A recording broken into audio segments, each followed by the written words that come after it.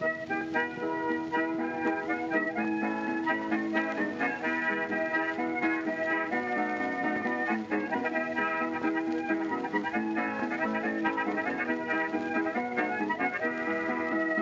everyone and welcome to Shot Reverse Shot, a film and television podcast in which we talk about a theme which changes from episode to episode.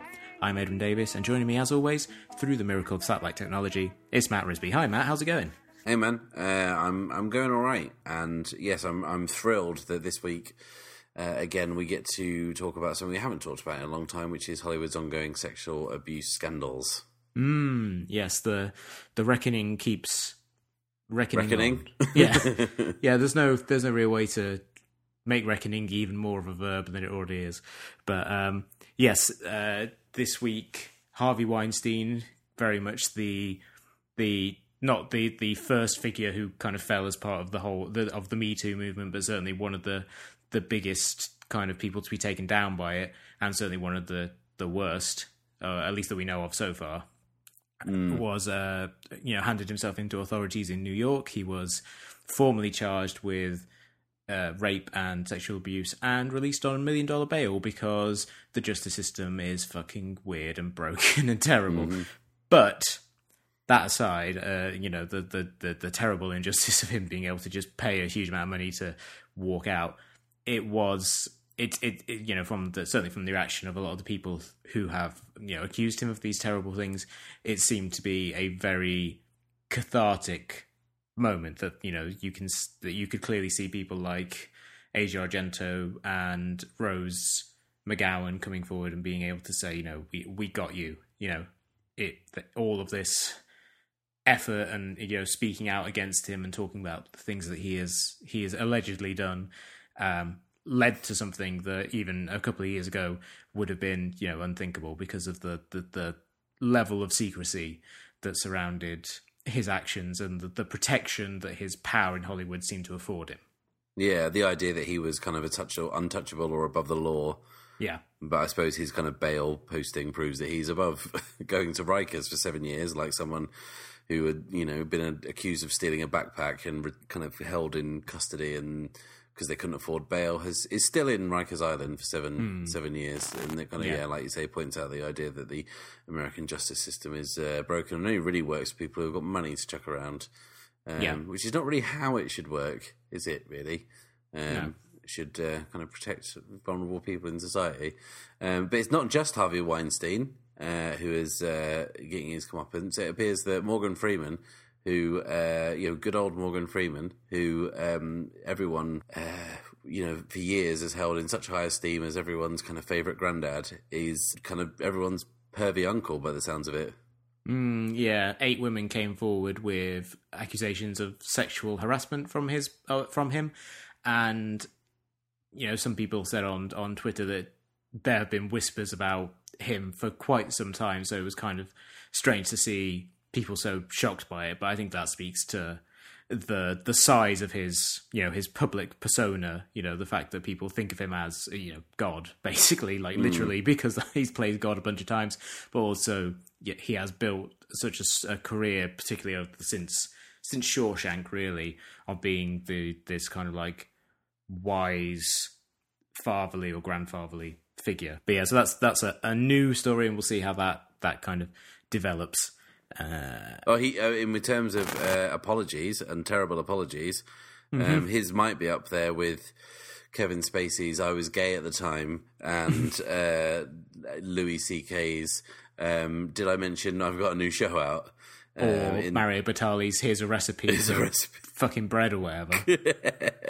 Yeah, where Morgan Freeman was like, he essentially should have just said, "Oh, it's just banter." It was just like, it was just a joke. Pulling a girl's skirt over her head. It was just a joke. Yeah, it's not though, is it, Morgan? You know what you were doing.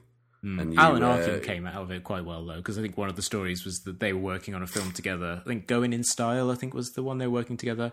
I just, all of Morgan Freeman's films now just blur into like one lame comedy about old people who are doing something kind of vaguely crime-related. Yeah, he's just fucking hell, He's someone who seems to have got like a lot of goodwill towards him, even though the vast majority of the films he's in are fucking awful. Yeah. he's not quite reached like the Pacino point where there's like where there literally are like movies of his that will crop up on an on-demand service. You're like, what the fuck is this? Like, this is like the 12th cop movie he's made in 3 years. How is he cranking them out like this? And everyone, everyone is. He reaches the point where everyone's like, we just want one good performance from him. Like in most cases with Morgan Freeman, I think there's that sense of like, he's still watchable in him. It's just no one cares about any of these movies. But yeah, the Alan Arkin thing was that they were working on that movie and he was bothering like one of the production assistants or whatever, and Alan Arkin just basically told him to stop fucking doing it. And you just kind of think, oh, it's nice that at least one person is willing to step up. But I guess it has to be someone who is of an equal position of power on the set for it to actually take effect, because you can't really imagine a production assistant standing up to Morgan Freeman and saying, hey, please stop doing this. Because especially when Morgan Freeman owns a production company, that's the that's the kicker, and the ultimate kind of way you can continually get around abusing that power that you hold is to own the means of production. It definitely points to the power imbalance in Hollywood, which is at the core of all of these Me Too stories. Yeah, absolutely. And in a story that will kind of lead into our main topic for this episode, which is Solo: a Star Wars story. It was announced that it wasn't announced, Ed. Let's not get too excited. It's just it's being acknowledged that it's happening. Yeah, that Disney are pursuing a Boba Fett spin-off story directed by James Mangold, who most recently directed Logan, which was a very good movie and very kind of interesting take on the comic book story, which gave a nice kind of send-off to the character of Wolverine, and Hugh Jackman playing him, and in the past has directed a bunch of really cool, interesting movies, stuff like Walk the Line, 3:10 to Yuma, Copland, going back, a long time ago. And he, he's attached, or he's pursuing it. Whether or not this ends up happening, probably is something we can get into in our main topic, but it certainly seems to point to Lucasfilm and Disney really pursuing any name character at this point to try and fill in the gaps between main Star Wars installments. Yeah, and I mean, Boba Fett is a character that looks cool, but is actually shit. And like the idea of perhaps fleshing him out as a character, giving him his own story, highlights the problem that, well, the mistake people seem to make when they think about world building. World building is not in detail listing everything about the world that is like the fictional characters inhabit. World building is suggesting enough through design and other cool creative choices that makes you think the world is enormous and there is much more detail to it than there actually is. And that is the mistake that people make. They look at a character like Boba Fett, who, has got really cool armor. He says a couple of lines like in the movies, which kind of sound cool and threatening. He flies a cool ship. He performs a plot function, and then he leans against the wall and falls down a hole. That's what he does. He is only there to serve the function of the plot in The Empire Strikes Back, and then they have him as a adversary who goes down terribly he's accidentally hit down a hole by a blind man with a stick. That's what happens to Boba Fett. He is not a character that demands kind of any more depth. He's not, even when we're told his backstory as a young man, we know he's a clone of his dad. And, the only thing that drives him is revenge of a Jedi that cut his head off, who's already dead. Yeah. So what do we need? We didn't need the kind of crowbarred Boba Fett, Jango Fett story into the prequels. That didn't add anything to the story of Boba Fett, this mysterious bounty hunter. And that's what's cool about him. He's mysterious. You don't know about him. When you start filling in the blanks, then all of a sudden it's not interesting. Yeah. So Although- but like I would say that I will let you interject here, Ed, before Okay. I stop talking about Star Wars. James Mangold, that's a really great like twinning of material and director, but it's like we've said this a million times, it's just another fucking white dude. And Yeah. Lucasfilm's words about bringing different voices to the universe is just ringing hollower and hollower. That's not even a word, is it? Hollower? More and more hollow by the announcement, which is if it hasn't been announced about James Mangold, but it also hasn't been announced about Kenobi and Stephen Daldry, but they are accepted as facts that these things are happening and are in production. And yeah, it's just not a good look for a company that is attempting to push, quite rightly so, the idea of bringing lots of different voices and viewpoints and worldviews into what is a rich fictional universe, and just to continually keep falling on just the same type of director is very frustrating. But I think we can all agree it's going to be very exciting when teenage Boba Fett just like falls into a big hole, and there's kind of like a winking nudge reference to how he ends up dying, because that's what we all like. We all like in jokes and references to things that haven't happened yet. That's what movies are about. Yeah, I mean, the thing is, the other alternative is to do something out of left field, like Boba Fett falls down a hole. Everyone who saw it is dead, right? Let's just think about that. Like this Jabba sail barge blows up, and the only people who witnessed Boba Fett dying are the heroes who carry on. Han Solo's now dead. Luke Skywalker's now dead. Chewie's still going, and Lando's knocking about still. But they really weren't that bothered. So the story could be a comedy about a man who pretends to be Boba Fett and just walks around not saying anything to try and blend in, but like he's just just a no-mark who just carries on. But then that's not an interesting film. That's a vaguely funny premise. Yeah. Or they could do, and to go back to my youth of reading Star Wars Expanded Universe novels, they could do what the Tales from Jabba's Palace books did, where they talk about where the whole story is about him being trapped in the Sarlacc pit, where he is going to be digested over 1,000 years, as they say, and he gradually escapes. You could just make it this story set in a single space where, the intestines of a giant space monster worm and him kind of like, you make it like 127 hours, basically. That's what the Boba Fett movie is going to be. It's going to be like 127 hours. It's going to cost like $10 million because it's just one set, and it's all about him kind of slowly going mad, talking to the other people being digested by the Sarlacc, and eventually escaping triumphantly. Yeah, let David Lynch direct it. Or if Mangold's going to do it, he'll release a black and white version as well. Yep. Like a grittier black and white version, that's fine. Yeah, I mean, I'm into it, but I think, just joking aside, there's really no good way of doing this, is there? No, there's not. Not that's obvious. There's not a lot to that character initially. Like you say, he's just a cool costume and a character who is cool for about half an hour of Empire Strikes Back. Yeah. And then when he shows up in Return of the Jedi, you think, oh yeah, that guy, he's back. Something cool's going to go down. And then, what goes down is him. That's exactly what happens, is he dies a clown's death. A slapstick death. Yeah. One of the many, we talked at length of this on an episode like years and years ago about how the opening to Return of the Jedi makes little narrative sense and tonally is all over the place.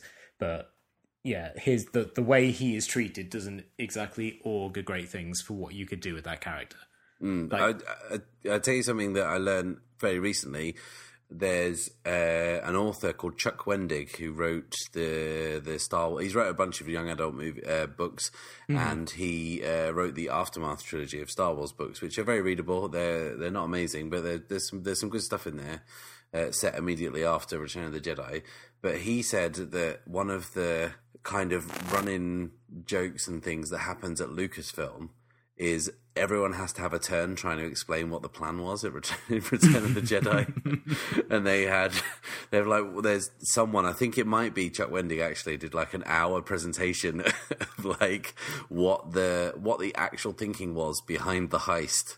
And even though every step fails, it's all a completely planned failure with all these kind of safety nets in place, which all trigger when each thing goes wrong. And it was kind of funny that, like, you know, everyone at Lucasfilm realizes that some of the clumsiest, stupidest writing in Star Wars, and that it's fun to kind of try and unpick what on earth anyone was thinking when they came up with it.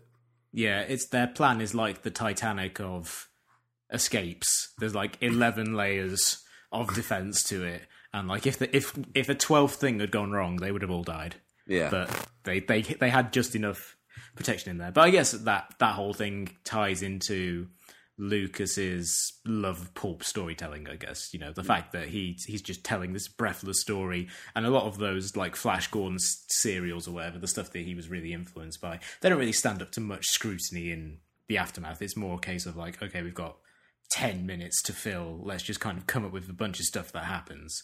And I think that the opening of Return of the Jedi works on that level, but in terms of like grand myth-making storytelling, is one of those things where you watch and you think, okay, so I guess they were expecting for Luke to fall into this trap door that no one seemed to know was there, at least not ahead of time, and kill the Rancor, and then also then not be killed instantly for doing it.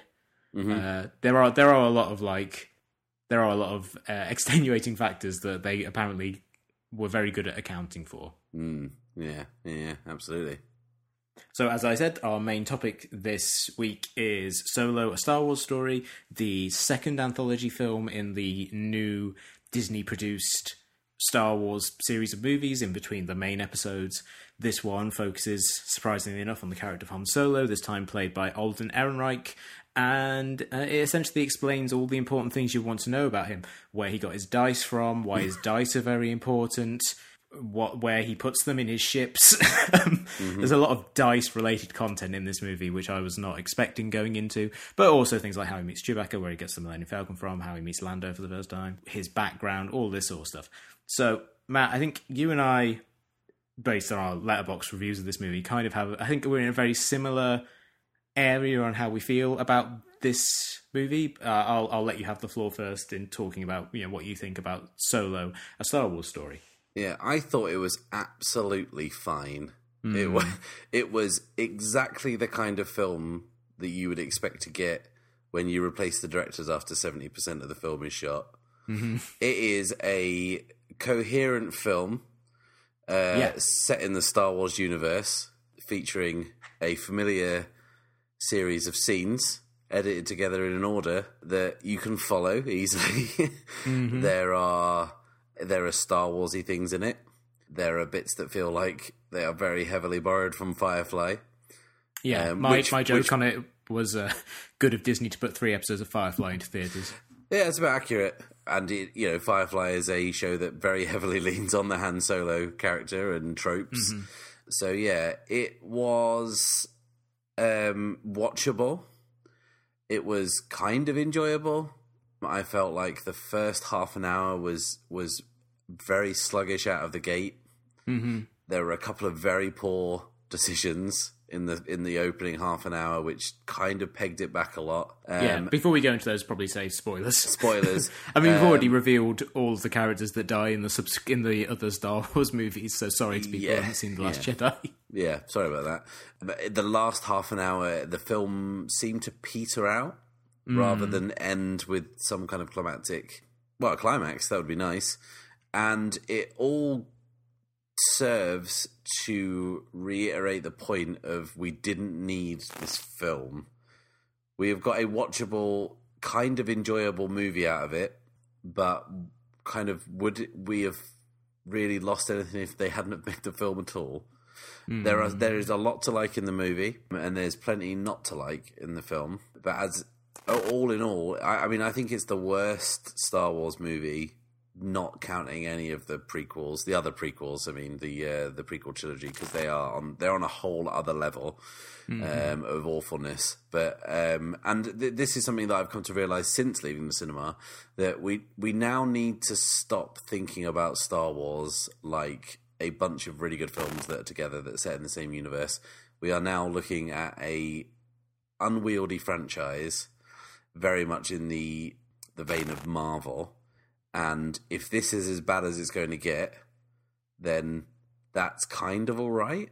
We need to stop thinking of every Star Wars film as this kind of precious thing that's going to add to the mythos. There's, they're going to be churning these out, and there's going to be one. This is better than Iron Man 2 or Incredible Hulk or Doctor Strange.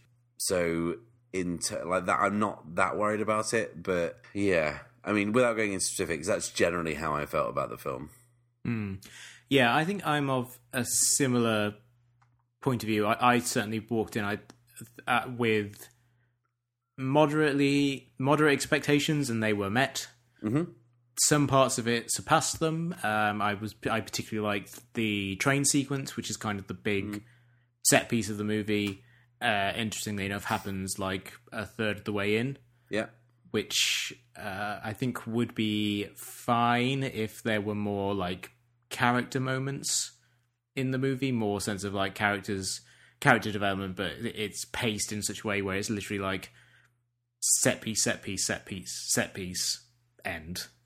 There's not much in the way of really kind of building the relationships with these characters. It's all barreling along, and that there is a certain sense of fun to that, but it's a little bit wearying not having moments that really kind of build, or for me that I didn't feel they really built or informed the character of Han in any kind of meaningful way from what we've seen in the other movies.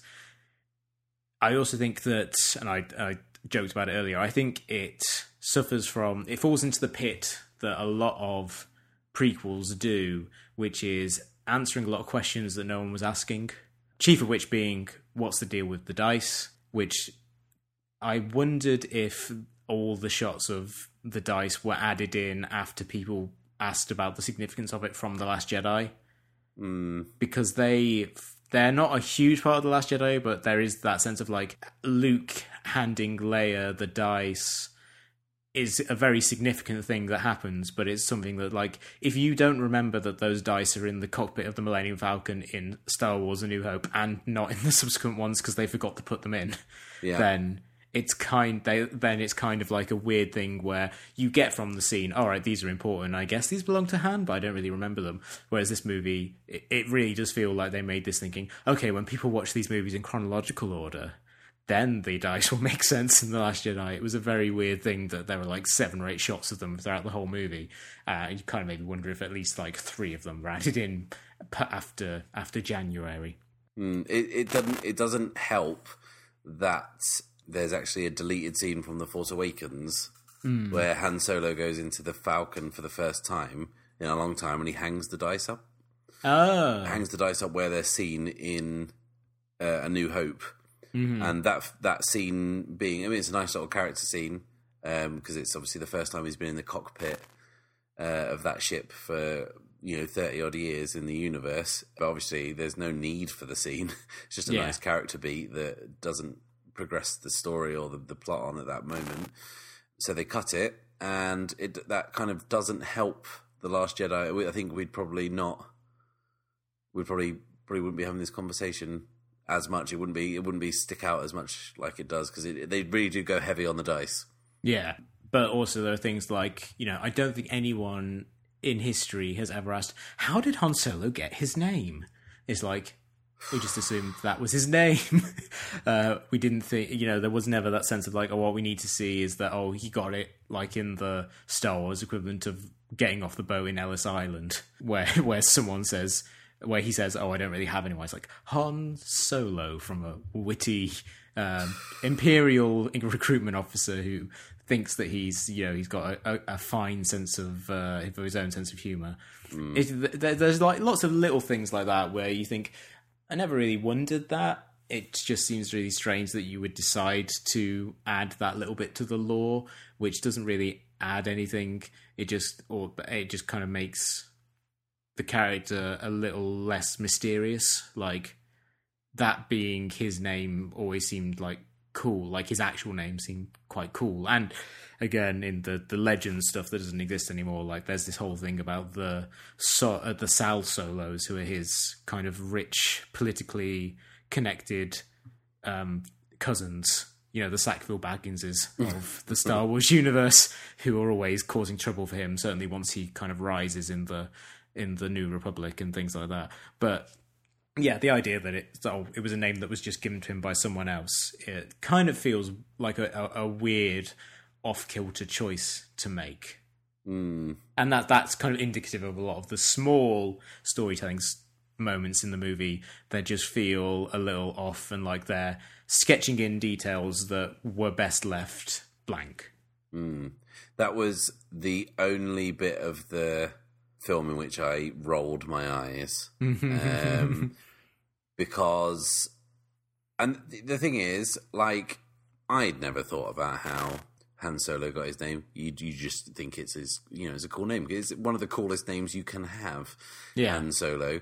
If they were going to do that, they could have just done it with, like, what's your name, who you're traveling with, and just with a tiny, like, look, a kind of very subtle bit of acting from Alden Ehrenreich, he could have just said Han Solo, and you'd get the idea that he was perhaps in control of his name, that perhaps, perhaps it wasn't his name, and he came up with that to get through. That would be part of his story, getting through, and that moment which set him off on his journey, kind of being, separated from Emilia Clarke's character.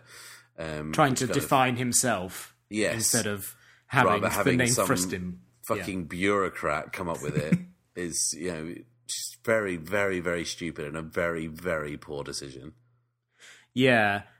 What other kind of things from the first half hour like really rankled you? Because I do think it's the weakest segment of the movie, mainly because, it's all on Corellia and it's all about how Han had grown up in this kind of like vaguely Dickensian life, with where Fagin is a slug played by Linda Hunt, and like where he and Kira, the Emilia Clarke character, have stolen a vial of coaxium, which is a kind of this hugely important MacGuffin, this space fuel that forms an important part of the whole Kessel Run and everything later in the movie, and that's how they are planning to escape, and they get separated, and Han vows to return. What were the other kind of for me, like, that whole sequence there was some fun stuff in there, but also it did seem to be a lot of just driving through factories that could be like in Birmingham or something. Yeah, I did like the inclusion of Corellia because it's a world that has always been mentioned in Star Wars, and the idea that it was, I think it used to be defined as like a kind of a place where they made ships, but not necessarily an industrial empirical shipyard, there was some cool shots of like when they looked up in the streets and there's the big Star Destroyers being kind of put together, and that was kind of cool. But the biggest thing, and also like for people who kind of like deep extended universe cuts, finally canonizing like Coronet City as the capital of Corellia, it's quite nice, just like little bits like that, because people care about that kind of thing. But my biggest problem was the treatment of Thandie Newton's character Val. Oh yeah, they did her pretty rough. Yeah, so you've got what appears to be a very cliched ragtag bunch of outlaws. We have seen, and I have to say, I did read this. These are kind of some of my own thoughts crystallized with a blog I read somewhere, but I cannot remember where it was. But these aren't all my own thoughts. The idea that we have seen the Woody Harrelson character enough times. Yeah, we have seen that character played by Woody Harrelson enough times. That kind of gruff mentor type. You have got for the first time a woman of color playing a prominent role in a Star Wars movie, and she is seemingly disposed of for purposes of plot. She dies a kind of, she sacrifices herself for the good of the job, but it doesn't seem altogether like worth even introducing her as a character if you're just going to do that. Because like it doesn't drive Woody Harrelson's character on for any other purpose other than the next scene where he punches Han Solo in the face and then forgives him after 5 minutes. And it wouldn't have made it would have made a huge difference on one level if they would have flipped the mentor character to being the Thandie Newton character. It wouldn't have made a difference to the film we saw, but it would have made a huge difference in terms of not just retreading a lot of those same tropes. And it feels like, and this is kind of my own theory, Thandie Newton said that the majority of her work that ended up in the film was Lord and Miller stuff. Okay. So I think her part was substantially cut down because Michael K. Williams was famously in this movie playing a half man, half puma, and couldn't come back for it because he was committed to something else. Everyone else could come back to it to varying degrees. I don't think Thandie Newton could make it back for enough of the film to perhaps fix what was wrong there. And as a result, her character is shortchanged to a ridiculous degree, to the point where you almost feel like they could have just done the film without her and it wouldn't have made a difference, which is not what you should be doing with those characters. Yeah, especially because, like, that whole crew who are introduced, also the Jon Favreau multi-limbed alien character, who is also introduced just to die, but you can kind of see that coming a mile off anyway. But that whole crew, they are just well established enough that they're on screen a lot, but not so established that you feel much of an emotional connection to them so that their deaths mean much of anything. Like, you either need to, like presumably they were a bigger part of the original version of the movie, but they either needed to be in it more so that their deaths kind of mean something and you get a sense that they have helped shape Han and Chewie a little bit more, or have kind of really helped affect their relationship and their indoctrination to this kind of bigger universe of crime, or you needed to do a MacGruber and they are assembled and die within the first 5 minutes. And it's kind of like, oh, I guess Han and Chewie are on their own now and they're in some real deep shit. It really didn't feel as if it felt kind of awkward, even though they are part of, like I say, the train heist sequence, which is easily one of the best action scenes of the movie and one of the best action sequences sustained action sequences in all of Star Wars, I would say. It really doesn't feel as if they contribute all that much to the movie as currently conceived. Yeah, it almost feels like the train heist should have been the third act. You got to know this kind of crew of reprobates. They've all worked together to try and they, for some reason they need Han and Chewie to do the job, and they're slowly accepted, and then all of a sudden these kind of people that Han and Chewie thought would get them through the job, these kind of slick career criminals, all kind of die one by one. We'd feel more of an emotional connection to those characters, we'd feel more invested in the story, and then all of a sudden we'd be like, oh shit, Han and Chewie are on their own, and would be kind of left to answer for everything. But I mean, that's, structurally the film felt very uneven, and I think that's a kind of the biggest highlighter of that, because it is a very cool sequence. It's kind of big, it is exactly the robbery from Firefly, but done on a very cool kind of monorail that kind of goes upside down and kind of round corners and stuff, which is pretty cool. So they have a lot of fun with the physics of that and trying to rob it in motion. It's like a slightly less crazy Snowpiercer. Yes, and when the Memphis Nest and the Cloud Rider gang turn up, it kind of adds a bit more to it. But I mean, that could have been hinted at and kind of brought in, and then all of a sudden, it kind of builds to something. Whereas the film didn't feel like it built to anything, which is kind of a shame, really. I would say one of the main things kind of I want to get into is Lord and Miller were fired, and we're getting lots and lots of detail about it now, nearer to the film. There was a big piece in Variety which seemed to be probably the most accurate version of what probably happened, which is, they were hired to direct this movie. They were doing lots and lots of improvisational stuff, which took it too far away from the script that Lawrence Kasdan and his son John Kasdan had written, and they were taking too long. Now, the first thing is that's a total creative difference. The second thing is a practical difference, which people don't appreciate, because on a film the size of Star Wars, every minute you waste is costing hundreds of thousands of dollars, because you've got all these people stood around, and in the eyes of Lucasfilm and in the eyes of the people who are making the film, they thought that Lord and Miller were wasting too much time, and the quality of the footage they're getting back wasn't right, and it was moving too far away from the script. Now, if Ron Howard was brought on to right the ship and move the film back towards what the script was and intended, and I believe that Ron Howard probably took some out, probably made the job a bit easier for himself by simplifying it somewhat and kind of stripping what was to be done back, still reshot 80% of the movie, and from what we're led to believe, in accordance to what Lawrence Kasdan and John Kasdan wanted from their script. Now, all those things we can accept to be true. If that is true, then why on earth did they hire Lord and Miller to direct that script? Because it's not funny.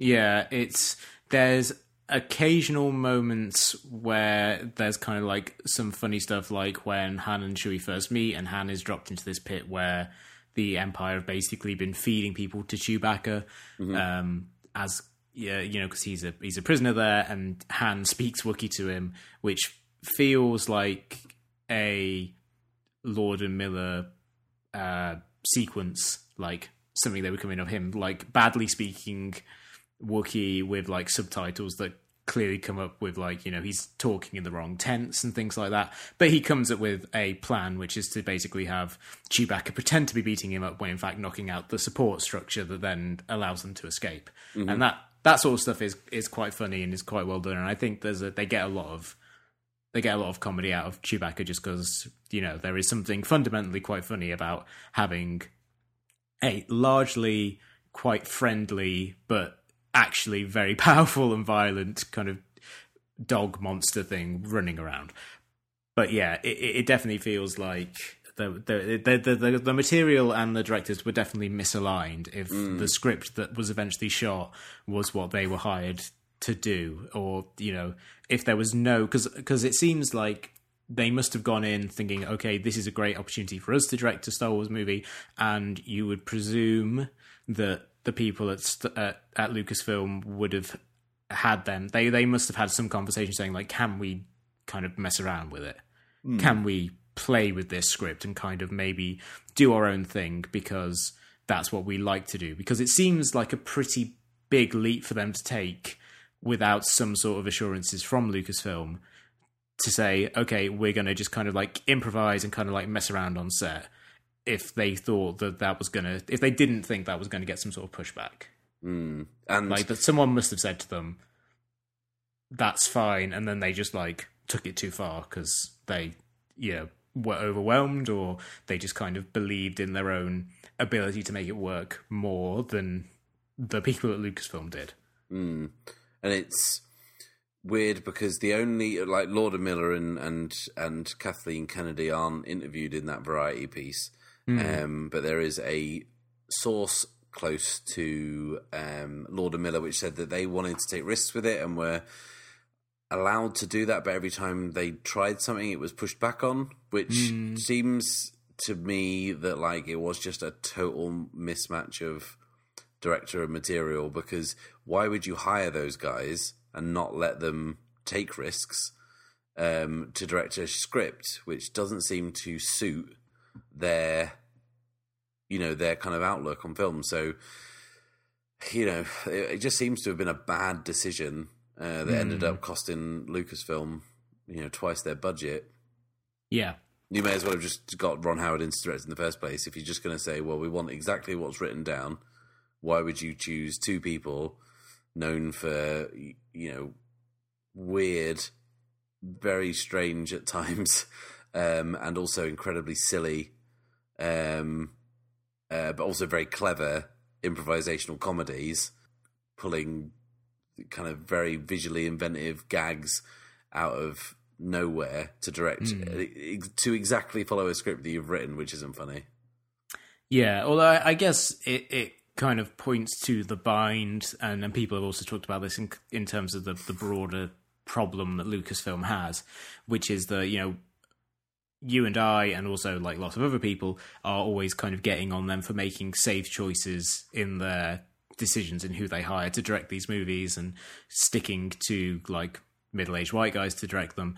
But, you know, the one time that they chose a directing team who were outside of the what you would think of as the usual choices to direct the movie, it clearly backfired. So it kind of, they are in sort of a damned if you do sort of thing, where they did take a big risk in hiring Lord and Miller, and it completely didn't pan out for them. And you know, the fact that they still have a movie out of it, and it is a movie that, like you say, feels coherent and cohesive, and, you know, makes sense on a plot point of view. I certainly think it's a little more clear in its plotting than Rogue One, which I think is a very fun, enjoyable film as well, but one where a lot of the kind of the pieces of that story, you can see the seams in that movie a lot more than you can see the ones in this one. Like, yeah, I think because that one, they reshot a lot of it, but not enough to kind of completely restructure the whole movie, whereas this one, it's such a total reshoot that it's essentially like a single cohesive movie, in a way that one kind of doesn't quite feel the same. Yeah, and I mean, that is the single biggest compliment I can give the film. Whilst there is a lot to like about it, and hopefully we'll get into some of that now, the biggest compliment that you can pay the film, and pay Ron Howard in particular, is they really did do an amazing job of pulling that out of the bag, because just coming on and you know, reshooting the entire film pretty much. I think the Variety have said, and this is the number that I believe, Ron Howard reshot 70% of the film, plus 10% of second unit stuff was reshot. So that's 20% of Lord and Miller's stuff is left. That is absurd, and they did it in 4 months, with like minimal prep time, and just turned up and did it. The fact that he did that and made something that was watchable, coherent, and not awful is quite an achievement. Like, it's better than a lot of his actual films that he's had a lot of time to plan. That you know, he really cannot be commended enough for pulling that one out of the bag. Yeah, it certainly speaks to him as like just a commensurate professional and steady hand, that he came into a very difficult situation for everyone involved and provided stability and guidance and got the thing done. Now, the movie that we got is probably, I mean, whether or not it's better or worse than the movie that we would have got is probably less interesting than the movie that we would have got, but it's, I think, towards the upper end of the best case scenario of what you would have expected coming out of, you know, certainly like in us covering the various travails of that movie over the last 2 years and the stuff that's gone on behind the scenes. This is kind of like a really good example, and we talked about this when we did an episode all about troubled productions a few years ago. Like, how difficult a production is never, not really all that indicative of how good the final product would be. And I think this is a good indication of that, because this had one of the most turbulent productions, certainly in terms of like on a movie of this scale in recent memory, and it turned out okay. Yeah.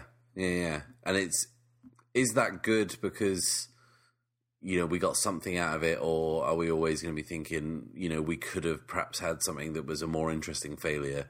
Would you rather have like an average film or an interesting failure? I think in most cases I would rather have an interesting failure, because I think it's more fun to pick over those things and to kind of look at it and see. Like the example I always look at is something like M. Night Shyamalan's The Happening, which is not a good movie by any stretch of the imagination, but there's so many interesting choices going into it, like the idea of trying to make a horror movie that's shot pretty much entirely in bright daylight, and where the places of safety are like inside scary houses. It has all of these things where you think intellectually this is trying to do something very interesting with a horror concept, and it is failing spectacularly at all of the choices that it is making. But that's kind of interesting to consider in a way that like a just kind of mediocre, straightforward horror movie isn't.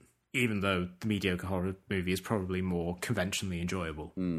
Yeah, I suppose you're right. What did we like about the Han Solo movie, Ed?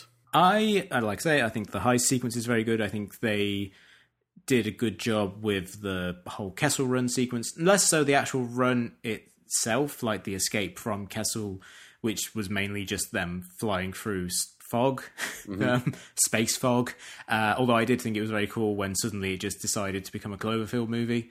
They did it again as another secret Cloverfield. No, but where they fly through and they encounter just kind of like this massive Lovecraftian horror who gets sucked into, which they trick into getting sucked into a gravity well, and then they like escape at the last moment. That was pretty cool, but it also wasn't. It was again kind of explaining a thing that didn't necessarily need to be explained. Like it's essentially squaring away a fuck up on George Lucas's part 40 years ago, where he said parsecs because he thought it meant time as opposed to distance. Explaining like, oh no, like it's because they took a shortcut. And it's like, okay, fine. But like the whole thing of them getting onto Kessel, which is this like mining planet, pretending to be slaves, causing a robot rebellion, all that stuff was fun. But mainly the things that stood out to me were some of the performances. I thought Alden Ehrenreich was terrific as Han Solo. I think he was good at being the kind of still forming version of the character, a character who is putting on that sense of bravado, but not really carrying it off, which is fitting because he's like a younger actor taking on this role. Donald Glover was great as Lando, at suggesting Billy D. Williams without just impersonating him. And I really, really enjoyed Phoebe Waller-Bridge as L337, who was very funny in like just everything she was doing about robot liberation, but also managed to sneak some fairly dirty jokes into her dialogue, which I appreciated. Yeah, so we now know that the clitoris exists in the Star Wars universe, and that Clint Howard doesn't know where it is. Yeah, that's the joke. Which sneaking that into a PG-13 movie, I have to take my hat off to her. Yeah, so I think a lot of the performances, and also in terms of like the minor characters, I thought there were a bunch of people just showing up and doing kind of like good fun work. Paul Bettany, I thought wasn't. Like they didn't use him enough for him to really make that much of an impression, but I did like him as a overly friendly villain.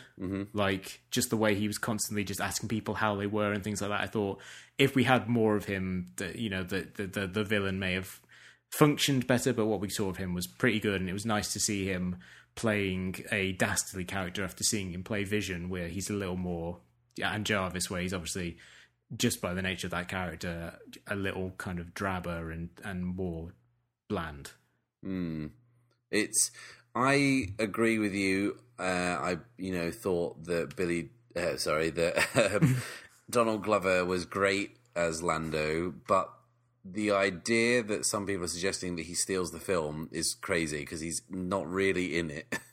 No, he brightens it up every time he's on screen. I mean, just because of his wardrobe. He literally brightens it up. And I think he was great in the film. The idea that all of a sudden, we're going to see a whole lot of spin-offs just focusing around Lando based on that film is kind of crazy because there's still not much more to his character than we know from Empire Strikes Back. As enjoyable as it was, especially watching him recount his memoirs, which is whilst other more important things are happening, was funny. I did like Phoebe Waller-Bridge. I felt like, and I really, really, it kind of pains me to say this, but Emilia Clarke just isn't a particularly strong actor. I don't think I've never really seen her impose herself on a role.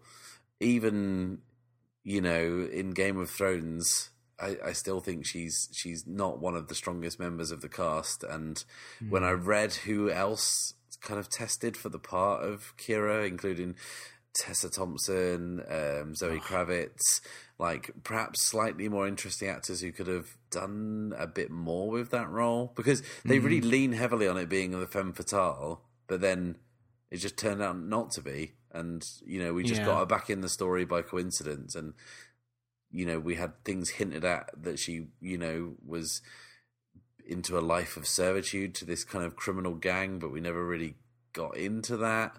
We could have done. And then, it got a little bit interesting at the end where she clearly now is in charge of the Crimson Dawn criminal syndicate, but she really Kylo Ren's it. Yeah, but we don't like the idea that is a thing that we might see in another sequel to this movie.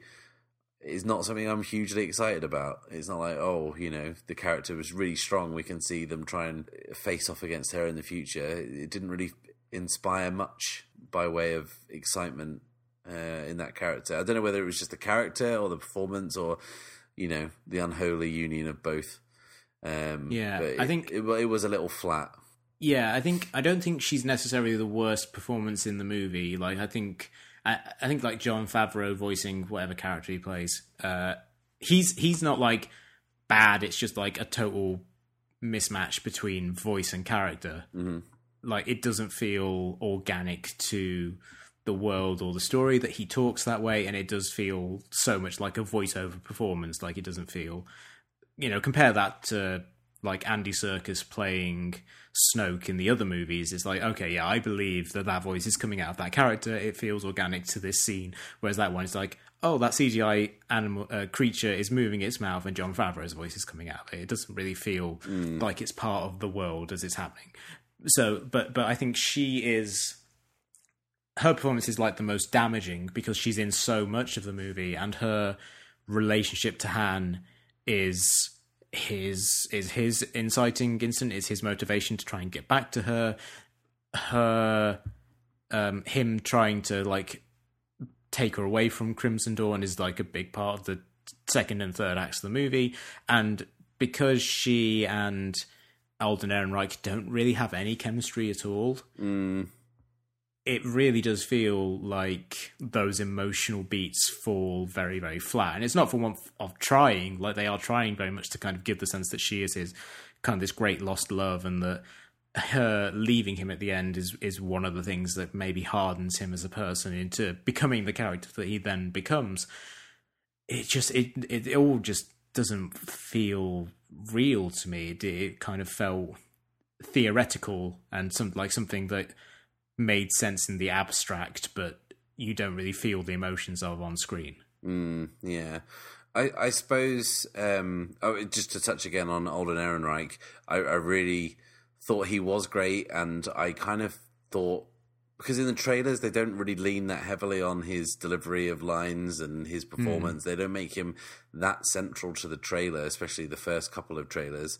So that didn't really inspire a lot of confidence, but he really is very assured in the role and really does hammer home that he's playing Han Solo and not Harrison Ford, with real and like, after a couple of scenes, you're totally on board with it. I think he could have been.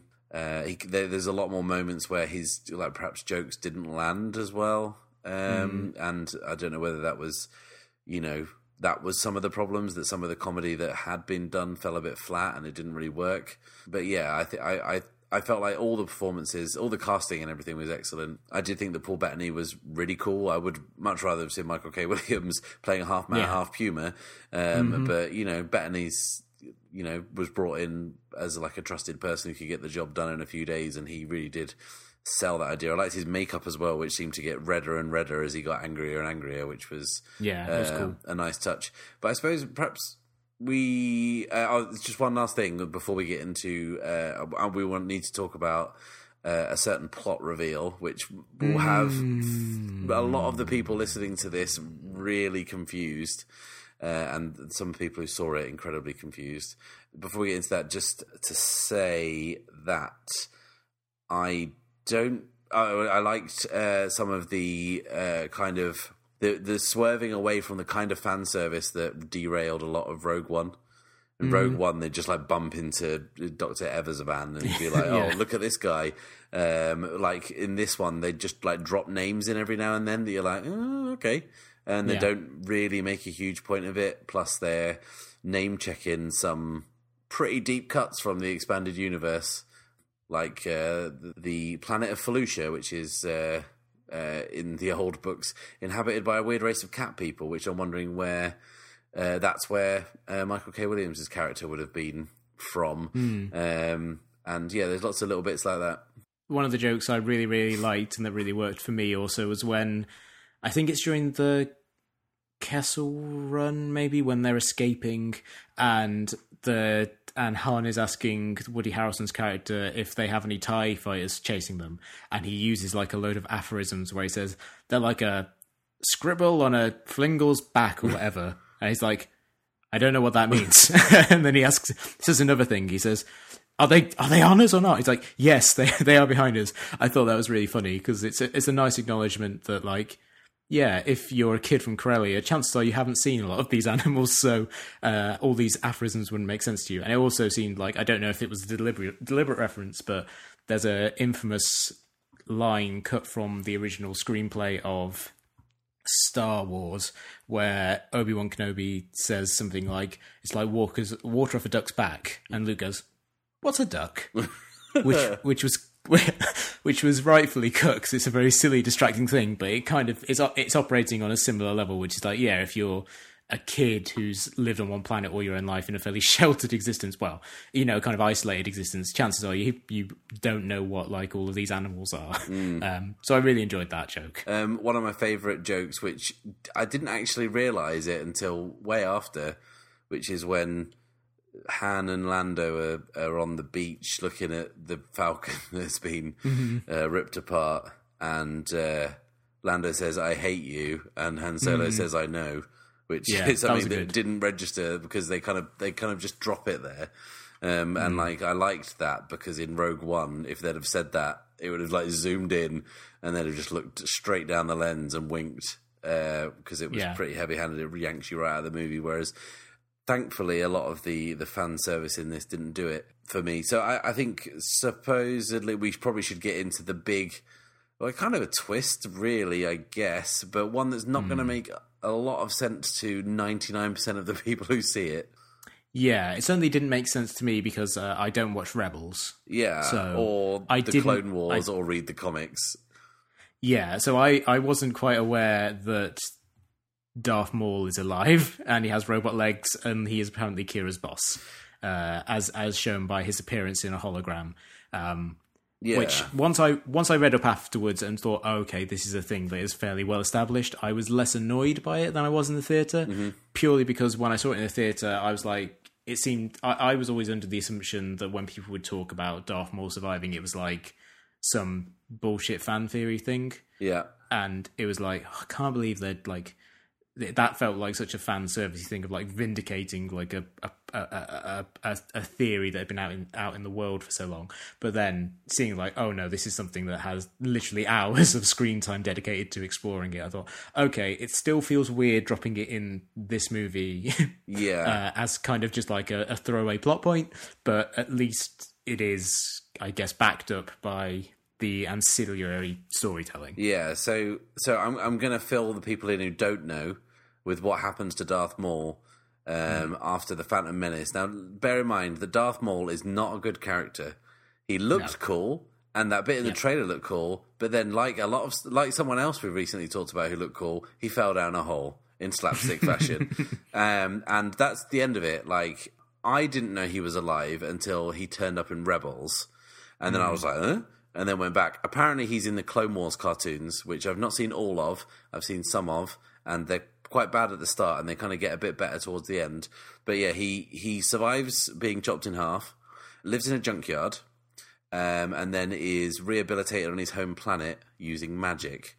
And then obviously the Emperor finds out and tries to kill him, and kind of does for him, like, and you know, kind of puts him out of commission because he's got a new apprentice. He's got Anakin Skywalker. He doesn't need another kind of Sith apprentice underneath him, so he's just trying to get rid of him.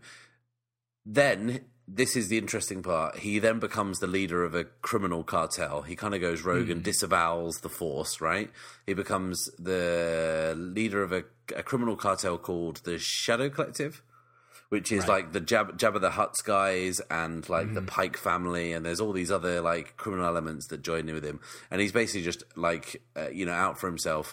Then the Emperor kills all that, and that's it. And then that's kind of where we leave it.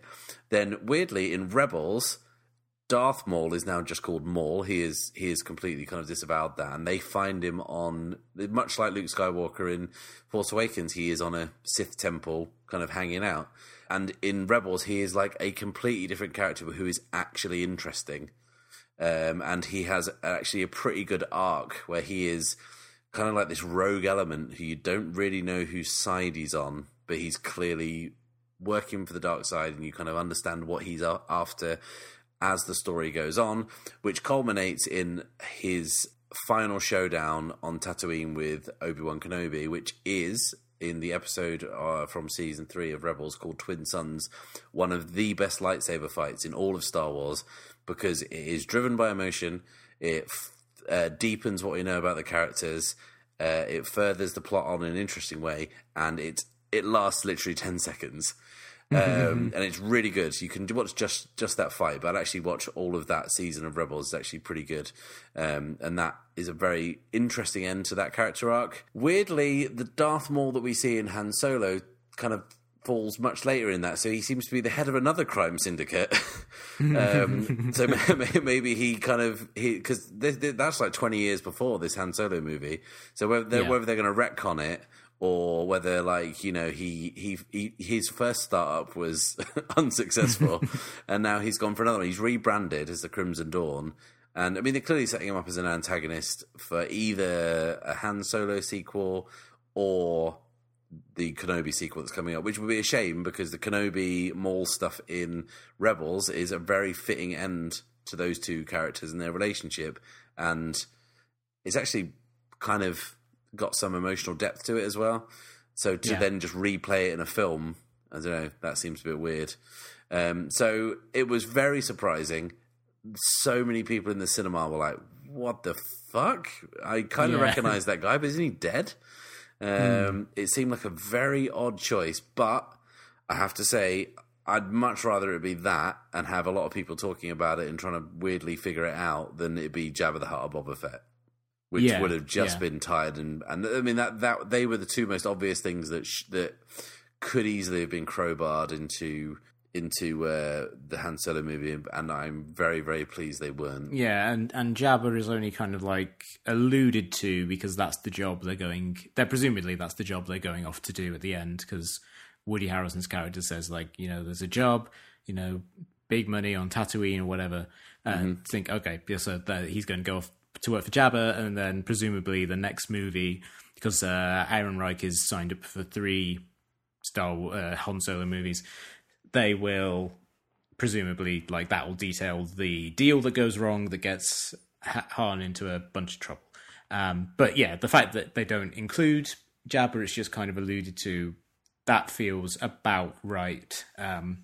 Also, in terms of, like you said earlier about how the movie kind of peters out and doesn't have a climax, I agree in that, the rising action of the movie is basically all done by the second act, and then it's all kind of like denouement.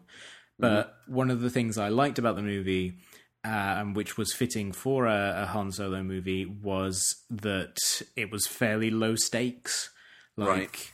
It wasn't about him getting drawn into the border conflict, except in a very kind of abstract way, in terms of, like, they're stealing this fuel from Kessel, which they're initially meant to be using to kind of cover their debt with Crimson Dawn, and they end up being given to the, this nascent Rebel Alliance group.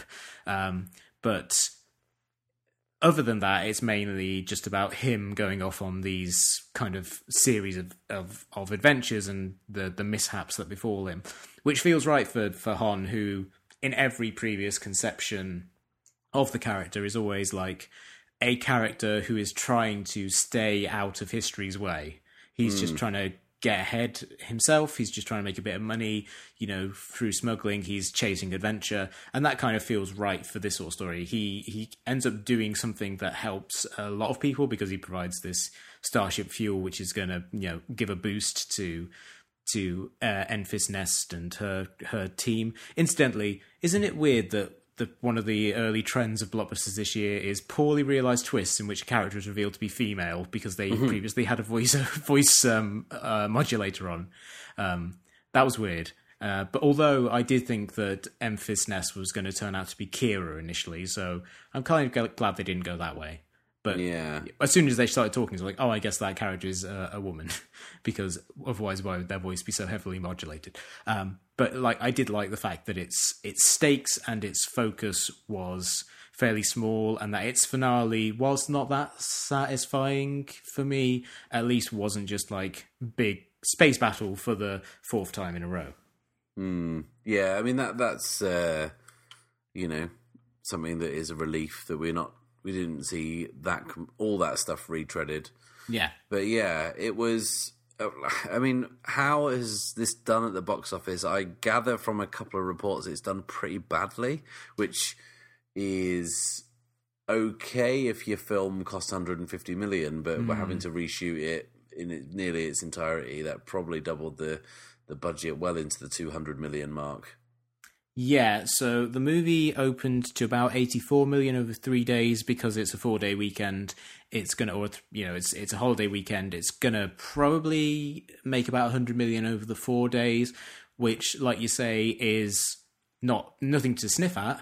But when your movie ends up costing 300 million and you need to make probably $700, $800, $900 million worldwide to eke out a profit, it's not great. Whereas if this movie had cost 150 million and we were looking at it as when the first Captain America movie came out, that was a movie that didn't do huge numbers but did kind of okay and established a character who people knew from previous media, but was being played by a new actor, and you were establishing kind of a new world and continuity for the cost that for the amount that it cost. That was fine, but because we're coming off of Force Awakens, one of the biggest movies of all time, Rogue One, which made over $1 billion worldwide, and same for The Last Jedi, all these very, very big successful movies, Han Solo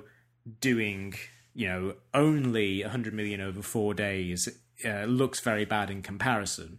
And also, in terms of the way the movie was handled, you talked earlier about the sense of Star Wars movies not feeling special anymore. I think releasing this in the summer rather than at Christmas, as the previous 3 movies had been released, and also releasing it in such close proximity to The Last Jedi, I think really added to that sense that it wasn't an event, it wasn't special anymore, because, we just had a Star Wars movie. And, that kind of made it then feel like those mid-tier Marvel movies that come out and do okay. So I think it says a lot that... So I went to see it with my kind of nerd friends, and we love Star Wars. We kind of talk about it a lot. We, play Star Wars board games. We've been to see all the new Star Wars movies together on open night. And on the way out, everyone was kind of like, yeah, cool, okay, fine. That was the general reaction. But one thing that we all someone said it, and we all kind of just agreed, was I'm really glad there's a year and a half until the next one. Yeah. Do you know what I mean? It just feels like too much. And I think it's Star Wars, so they can saturate the market as much as they want, and people will still go for it to varying degrees that, will not be too far off successful.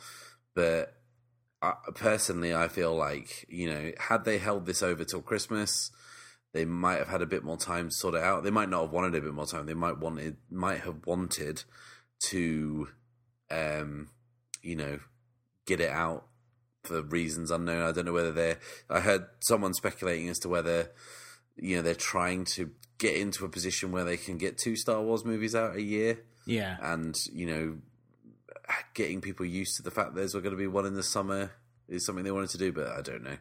Don't know whether that seems right, but I feel like I need a bit of a break, especially seeing as before the next Star Wars movie comes out, we'll have Star Wars Resistance, the new animated show from Dave Filoni, who did Rebels, which is going to be kind of anime inspired, which is something to look forward to because his stuff's generally quite good, and the aforementioned Jon Favreau's live action show will drop next year. And you're going to have comics and books and all this stuff happening. Yeah, and I mean, a lot of that seems optional, and you can kind of dip in and out. But in terms of like going to see a movie and it being an event, I'm really glad we've got a bit of a break.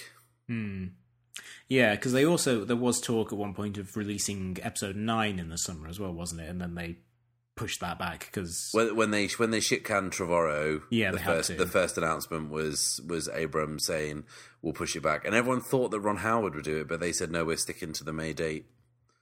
So I don't know whether could it have been Avatar was going to come out this Christmas? Possibly not, or whether they wanted to go up against that, or whether they clashed with something else that Disney had out. I'm not sure.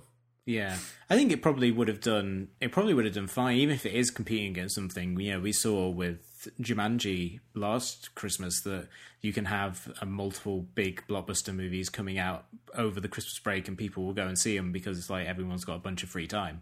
And even if it ends up being like everyone's second or third choice, they'll still get around to it. Whereas releasing it in the summer, especially sandwiched between two huge movies that Disney are also putting out, because Infinity War's in its fourth weekend. Yeah. And Incredibles 2 comes out in 2 or 3 weeks' time. It seems, and it's coming on the heels of Deadpool, and then in 2 weeks' time you've got Ocean's 8, which probably isn't going to be like of the scale of some of the others, but it's probably still going to do pretty well.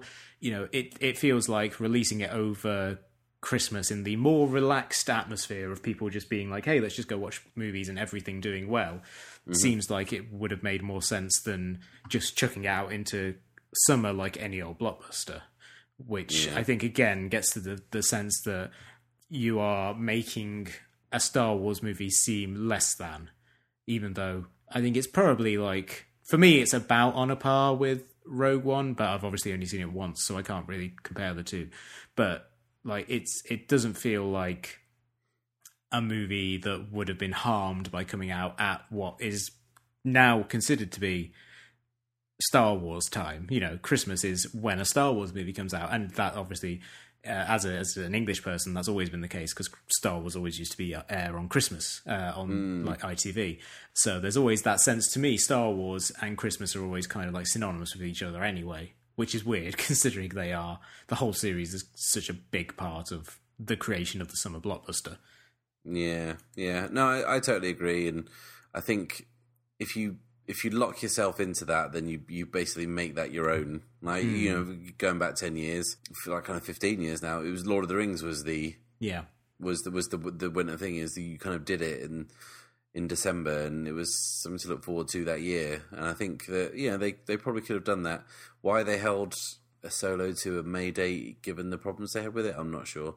Maybe they were afraid that the optics of it already being kind of a chaotic production, and then them saying, "Oh, we're pushing it back a year," they would have thought that people would have made a bunch of fuss about it. But like an extra 7 months to work on it, maybe kind of like help with the editing, couldn't have hurt. Yeah. And I do know that when J.J. Abrams agreed to take on Force Awakens, they were already booked into a release date, and he said, "I'll do it, but you've got to give me another," because originally they were going to do Michael Arndt scripts. He's script the guy who wrote Toy Story 3. And he said, "Well, if we're going to do it, I'm not going to do this script. I'd like to have another run at it, and if we're going to do that, we're going to need more time." And whether or not they were allowed to do that with this one, I'm not sure, but I do think it needs. Lucasfilm need to think about what they're doing, because whether or not putting a film out every year is going to result in more kind of results like this, 84 million was about 20 or 30 million below the lowest kind of estimate that they were going for. I think the conservative estimate being like 110, 115. Yeah. Coming in at 80, whether you're Disney or not and you've got all the money in the world, that has to be disappointing. Yeah, and it has to, you know, it has to play against their instincts as like a big corporation who make movies, you know, that are generally of a pretty good quality, but the desire is to kind of take a property like Star Wars or like Marvel and squeeze as much money out of it as you can. And, you know, being told that maybe you need to hold off and make fewer movies is not really in their game plan. But, you know, I think the problem they also have is like, unlike Marvel, which does have 60, 70 years worth of stories and characters that you can pull upon, and has this like real dense mythology that has been worked over in thousands and thousands of comics. Like Star Wars has a lot of storytelling, most of which has now been chucked in the bin because they scrapped all the old continuity. But you can pick and choose from it and like choose the stuff that you want to continue with, which they have done so far. But there aren't that many like big characters that you could build a story around. And the other problem with it originating from film as a medium is that a lot of those characters are associated with actors who played them already. And I think one of the problems that Solo has in terms of like really breaking through to a big audience is that for most people, there isn't anyone who has played Han Solo other than Harrison Ford, and you're expecting people to start with with an actor who, unless you know you're a cinephile and you've really been paying attention to art house cinema over the last 10 years, or you happen to watch Beautiful Creatures, that YA Southern Gothic movie that came out 5 years ago, you don't know who Alden Ehrenreich is. And like you and I were super excited when he was cast because we really loved him in Tetro and Hail Caesar and whatnot. But for most people, he's like a new guy who's stepping into this iconic role. And I don't think that in and of itself is enough. And I think this is indicative of problems they'll have if they want to try and spin off and do stories about other characters. And what you know was in some ways the advantage of Rogue One, which was you were telling a story that people sort of know because they remember it as kind of a plot detail from the earlier movies, but you're doing it with entirely new characters and you don't have that expectation to kind of live up to. No.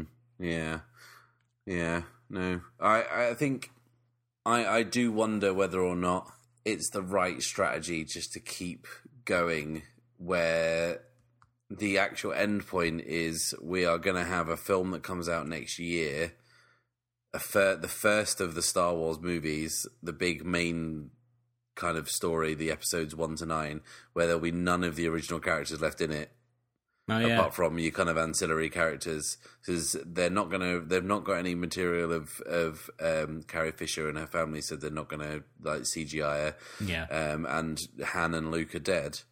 So, you know, we are going to have a film led by the new generation. This kind of the last two films have been about the slow kind of passing of the torch to this new generation. But the original plan was that Carrie Fisher would still very much be with us and would lead the last part of that.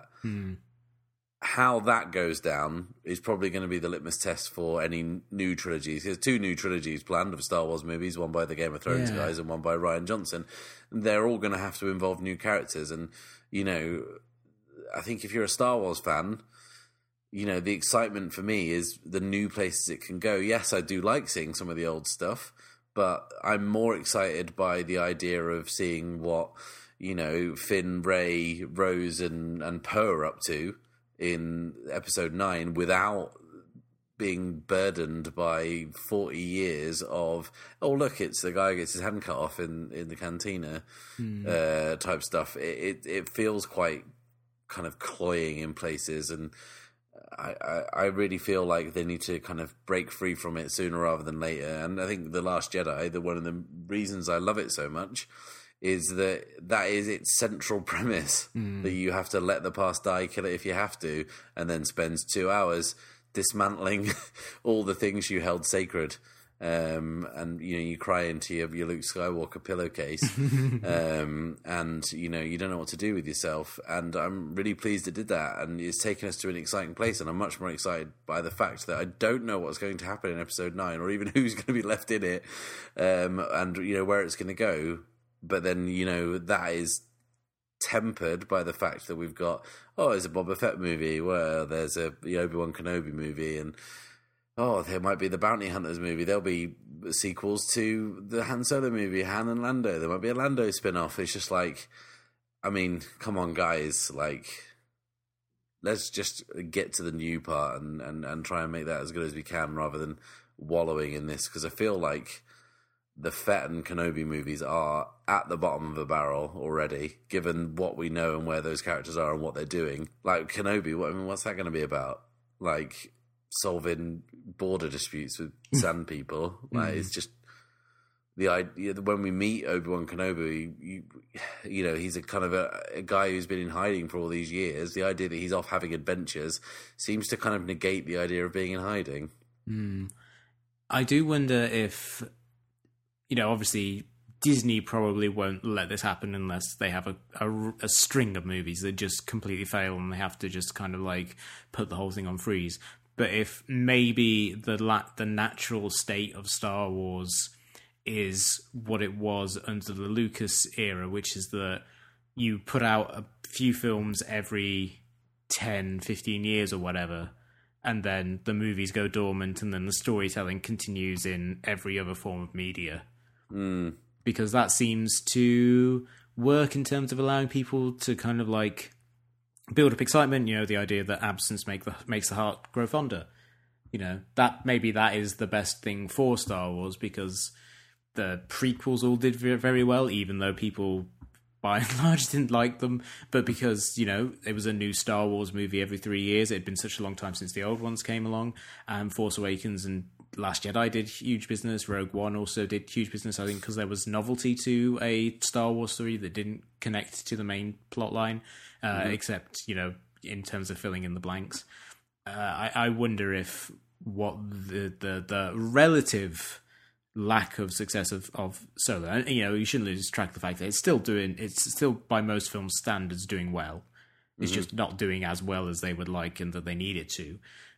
If that maybe indicates that what you need to do with Star Wars is you tell a bunch of stories over a short period of time, and then you kind of like put it on ice for 10 years, and then you come back with new stuff. But then in the intermediate times, you just say, okay, we're going to put out a bunch of new stories in TV and comics and books and stuff, because that seems to be where telling all of those smaller stories works better. Like maybe Alden Ehrenreich will voice the character of Han Solo in like an animated series that runs for 10 seasons or whatever. Like maybe that's the best place for this take on the character if the movies don't prove sustainable.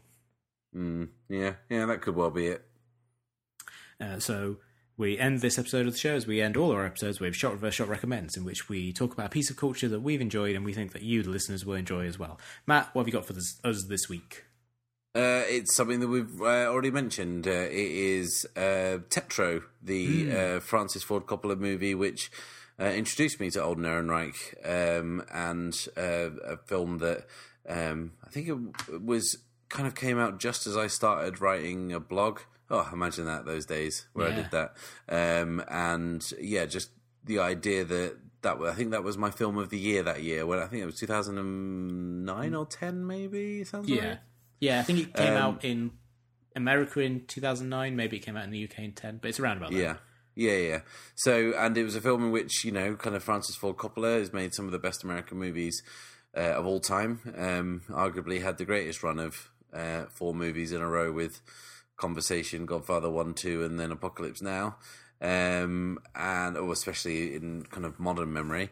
And then he kind of didn't do a great deal of good films. He's done some interesting films, done some bad films, and then didn't seem to do a lot for many years, apart from Make Wine. But then he made this kind of quite strange, I guess, kind of intimate but yet expansive geographically.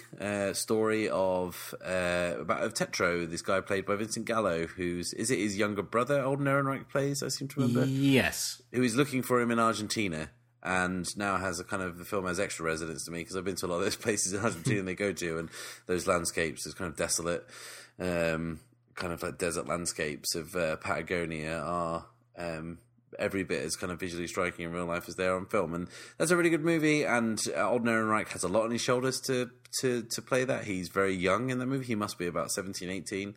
And he is ostensibly the lead. He's not the titular character, but he is pretty much in every scene. And he's really good in it. And I saw him and kind of thought I'd like to see what he does next, and then kind of didn't really see him again until Hail Caesar, which he is very funny in, obviously. And then here he is as Han Solo. It's quite the ascent for a young actor, but he is excellent in that film. Vincent Gallo is nowhere near as insufferable as he is in real life or his other films. So yes, I would recommend Tetro. I think it's on Netflix in both America and England and Europe. So if you have the means, check it out because it is very good. Beautiful black and white cinematography. Yeah, great movie. Yeah, I have a recommendation that has nothing to do with Solo, but is a movie that I watched for the first time very recently, having been meaning to watch it for a long time because people had told me it was good, and I was skeptical because I remember this movie coming out and doing very poorly and assuming it was bad, but I found it to be an absolute delight. It is 2001's Josie and the Pussycats, which is a adaptation of the characters from the Archie comic strips, more recently revived and given renewed relevancy by Riverdale, starring Rachel Lee Cook, Tara Reid, Rosario Dawson, and then Parker Posey and Alan Cumming as the villains. It's basically a very funny, witty satire of pop music of the early 2000s and of kind of corporate synergy. There's a very funny gag in the movie, background gag, which is where pretty much every scene is just overloaded with product placement from companies that didn't pay the movie anything. They just decided they were going to make fun of the corporate saturation of early 2000 culture by having like bathrooms with Target symbols on the doors and things like that for no reason. And it's just a very funny, very charming movie. It's got great songs, some of which written by Adam Schlesinger, who had previously written, obviously, the catchiest fake song in history, That Thing You Do, and would later go on to write some of the best fake songs in history on Crazy Ex-Girlfriend. It's just a really fun, bubbly, delightful comedy, which I wish I'd seen sooner because I really feel as if it's a movie I would have just loved to watch like any time I was feeling down over the last like 15 years, because it is just such a likable movie, and that whole cast is really good and really funny, and certainly anyone who grew up when the Backstreet Boys were at their peak will really enjoy the pitch perfect satire of that kind of music and music video aesthetic through the boy band Du Jour, who are played by, amongst other people, Donald Faison and Seth Green, who very briefly show up and very quickly exit the movie, but are very funny when they're briefly in it. And yeah, it's just a really delightful, surprising movie, which I think more people should check out and see. It is really, really fun. Cool. I love those films so that you don't expect to be good, and then someone says, "Oh, it's actually good," despite everything you think about it being suggesting to the contrary, and then you give it a chance, and you're like very surprised by it, and then you've got this kind of secret little thing going. I do like that. Yeah, it's very much the early 2000s equivalent of a Lord and Miller movie. Like that. I tied it in the end. Of a movie that shouldn't work and shouldn't be as smart and well realised as it is. If you've enjoyed this episode of the show, then please subscribe to us on iTunes, Stitcher, Player FM, Overcast, all the usual places. Leave us a review and rate us and recommend us to your friend. It's the easiest way for us to grow our audience. You can also follow us on Twitter and Facebook. We are at SRS_podcast. We'll be back next week with something entirely different. But until then, it's goodbye from me. And it's goodbye from me. And it's goodbye from me.